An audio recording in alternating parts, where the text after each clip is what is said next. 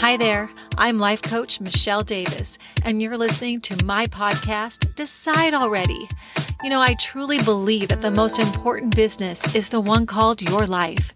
And you either create it or you'll have to experience one by default. And if you're like me, that just won't do. So stick around. I'm going to be sharing all of my best tools and tricks for creating the life of your dreams, one you'll love. And I'm talking every area: fun, love, relationships, health, money, career, every area. I'm so happy you're here. Let's get started. Hey you, I hope you're doing well with all of the stuff we've been working on in the past few episodes. So far, we've covered our core values, looked at balancing our lives with regards to our relationships, money, career, health, the spaces around us, fun, and personal growth. And then we looked at 3 ways to cast a vision for each of those 7 areas. Remember that you can find the units for those episodes on our Decide Already group for women on Facebook and LinkedIn. In the last episode, we focused on time management, a process for organizing the areas of life and keeping our minds in the present moment. In this episode, I'm going to add on to the time management process in 2 ways. One will deal with how you organize your daily schedule, looking at the END, end in mind, and the other will focus on staying in the present moment. Now, I entitled this episode, The Real Hamster Wheel, because I'm guessing a lot of you have heard that expression before and probably understand it to mean being busy all the time, but never actually achieving anything important or reaching one's goals, where life's become doing the same thing over and over again, day after day. Well, by the end of this episode, I think you'll have a new definition of the term, but more importantly, 2 tools to help you stay off of it. If you saw last Tuesday's video on one of the group's pages, I had a special guest, Kristen Triggs, the founder of the I Have a Say movement for women's mental health. She joined me and alluded to the use of an E in her schedule and how it was so important. We didn't get into what that meant because I knew I wanted to talk to you about it in this week's podcast. So let's talk about what it means to create a schedule with the end in mind.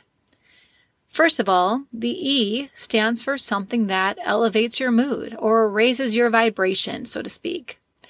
It doesn't necessarily have to be something that gives you energy, but it is something you look forward to. It uplifts your spirits, or even gives you a moment to pause and relax. Next up is the N, being something that doesn't do anything to your mood.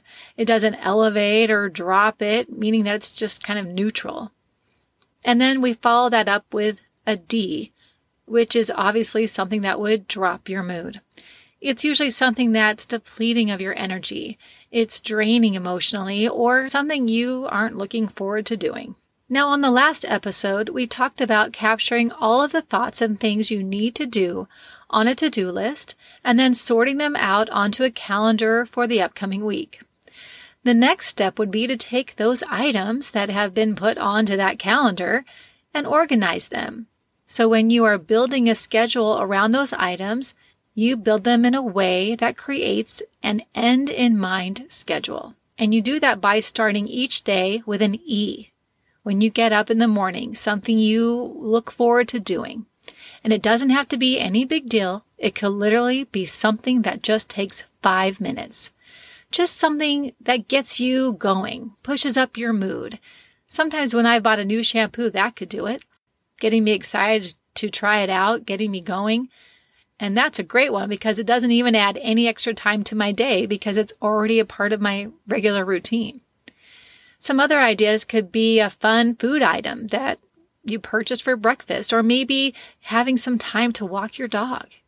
It's very easy and it doesn't have to be a big deal, but it is something that you know you are excited to do. Once you have your E, you're going to look at the items of the day and find a neutral one.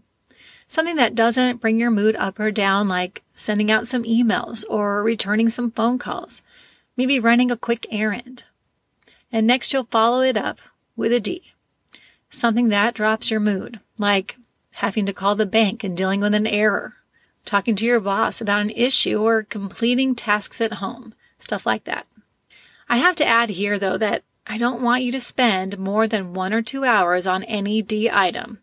Even if it's a project that's going to take several hours, you cannot spend more than 1 or 2 hours on a depleting activity without having an E in there to break it up. And then the schedule continues to build in that order with the end in mind. Now, the cool thing about an E is that because it's coming after a D, they can be used to cause a good kind of pressure or an excitement to get to them. You'll find yourself saying, oh, if I can just get this one thing done, then I get to go have lunch with my bestie. Or if I deal with this, then I get to go watch an hour of my favorite episode and have a glass of wine. It's almost like the E is a reward for finishing that D. So you can see how this could work in keeping you going and also keeping your life balanced. It will keep you from filling up your life with a bunch of depleting items and allow the other areas of your life to get on the priority list. Organizing your days like this will help you stay motivated and able to reach your goals. You'll avoid the endless running and exhausting yourself, and you'll be amazed at how much more you can accomplish in a day and not feel completely burnt out. You'll actually feel more empowered and confident as you create the life you want to be experiencing. I know that some of this is going to be a completely new way of doing your schedule. So take your time with it. Be flexible with it. It will take time getting used to it, but I promise you it will be worth it. You'll definitely be able to tell the difference between a day that you had the end in mind and a day that you did not. On a side note, I want you to know that I'm not as concerned with the neutral items as I am with the E's and the D's. If you don't have neutral items on your to-do list, don't worry about them. Just make sure that you have a rotating balance of items that elevate your mood to go with the ones that drain you. Stick with this. I know it will become your favorite time management tool for sure. So now we've talked about the first way we tend to stay on that hamster wheel, a schedule that is not an end-in-mind schedule. Let's shift our focus to the other way we stay on the hamster wheel, and that is when we leave the present moment. In fact, you've already left the present moment multiple times since you've been listening to this podcast, haven't you?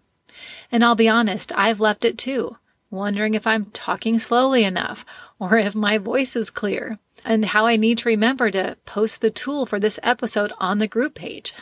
You know how your mind goes in and out when you're trying to do a task. Well, there are 3 things to work on when we are developing our present moment skills. The first is knowing when you've left. The second is knowing how to get back. And the third is knowing how to stay present.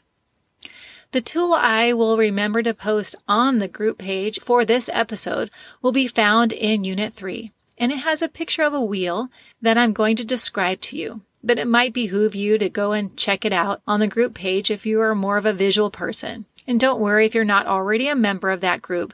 You can simply request to join it. It's called Decide Already Group for Women, and it's on Facebook or LinkedIn. I'd sure love to see you there. So anyway, if you picture a wheel with a center and 3 areas, the center of the wheel is the present moment. This now moment is where everything is actually happening. It's where all your answers are, where all your power is, your ideas are, and your creativity. But there are 3 other places we can find ourselves as we leave the present moment. 2 of them are given away by our emotions. They are either the future, which shows up as fear, stress, anxiety, worry, or the past, which shows up in emotions I like to put in childlike terms, and they are feeling sad, bad, or mad. We can also end up in the 3rd place, which is in our stories. Stories about ourselves, about other people, or even about what's going on in the world. And the kicker is that we often find ourselves in more than one place simultaneously, or jumping from one to another. It's not difficult to jump from stories of ourselves to fearing the future, to stories about others, or to crying about the past, or how the world is falling apart, and there we are, spinning and spinning and spinning. And my friends, This is the real hamster wheel, the hamster wheel of life. If you're not feeling happy, calm, and experiencing life the way you want it, chances are you're on that hamster wheel more often than not. So what do we do about it? If we recognize that we keep leaving the present moment, how do we stay present? Or what if we recognize we've left or feel stuck in a story? How do we get back? First, getting back to the present moment when your mind keeps wandering off can be as simple as taking deep breaths. Emptying your thoughts like we talked about in the last episode, or noticing what each of your 5 senses are experiencing. If your mind is tired, a walk in the park, which lets your mind relax and have a break, or meditating like the 5-minute one I posted in the group on Monday, can help you recharge and get back to the task at hand. And all of these are great ways for staying in the present moment. However, when you find you're stuck in a story or continue to have the same emotional charge with a certain person or in a certain situation that happens frequently, I recommend journaling for this. Writing down thoughts you had during one of these moments or when you're in the story can help you unravel their hold on you by asking one of these thoughts a few questions for validation. For example, you're pretty sure there's a person in your office that doesn't like you very much, and one day you come into the office and see them working on their computer. As you pass by, you say, "Good morning," but they don't respond. You might then say to yourself, "Well, obviously that's because they don't like me." And then later you're walking down the hall and they pass you, and this time you look them right in the eye and smile your best smile at them. However, they just stare at you and continue to walk by. And because you're telling yourself a story about how they must feel about you, their failure to return that smile only exasperates your feelings and leaves you feeling really upset for the rest of the day. Now, if you and I are working together and you come in to see me for a session and bring up this situation, I would ask you to write down the thoughts or feelings that you're having when you're telling yourself the story. Thoughts like, "They don't like me. She hates me. She's out to get me. She's a mean person. She's just unfriendly. I'm unlikable. Maybe there's something wrong with me. Maybe nobody likes me in the office. I saw her talking to someone and it was probably about me," and on and on. After you write some of those statements, I would ask you to ask each of those sentences a question to validate it. You might ask, "How do I know for sure they don't like me? Have I ever asked them if they don't like me? Do they even know me outside the office? How can they not like me if they don't even know me?" You might even ask yourself if it's possible that the person could have been having a bad day themselves, and as they were walking by me had something else on their mind. Maybe they weren't even in the present moment and didn't realize you were smiling at them. Or maybe they didn't hear you when you said good morning. Sometimes just asking some of these questions can unravel the hold the story has on us and makes us feel a bit better.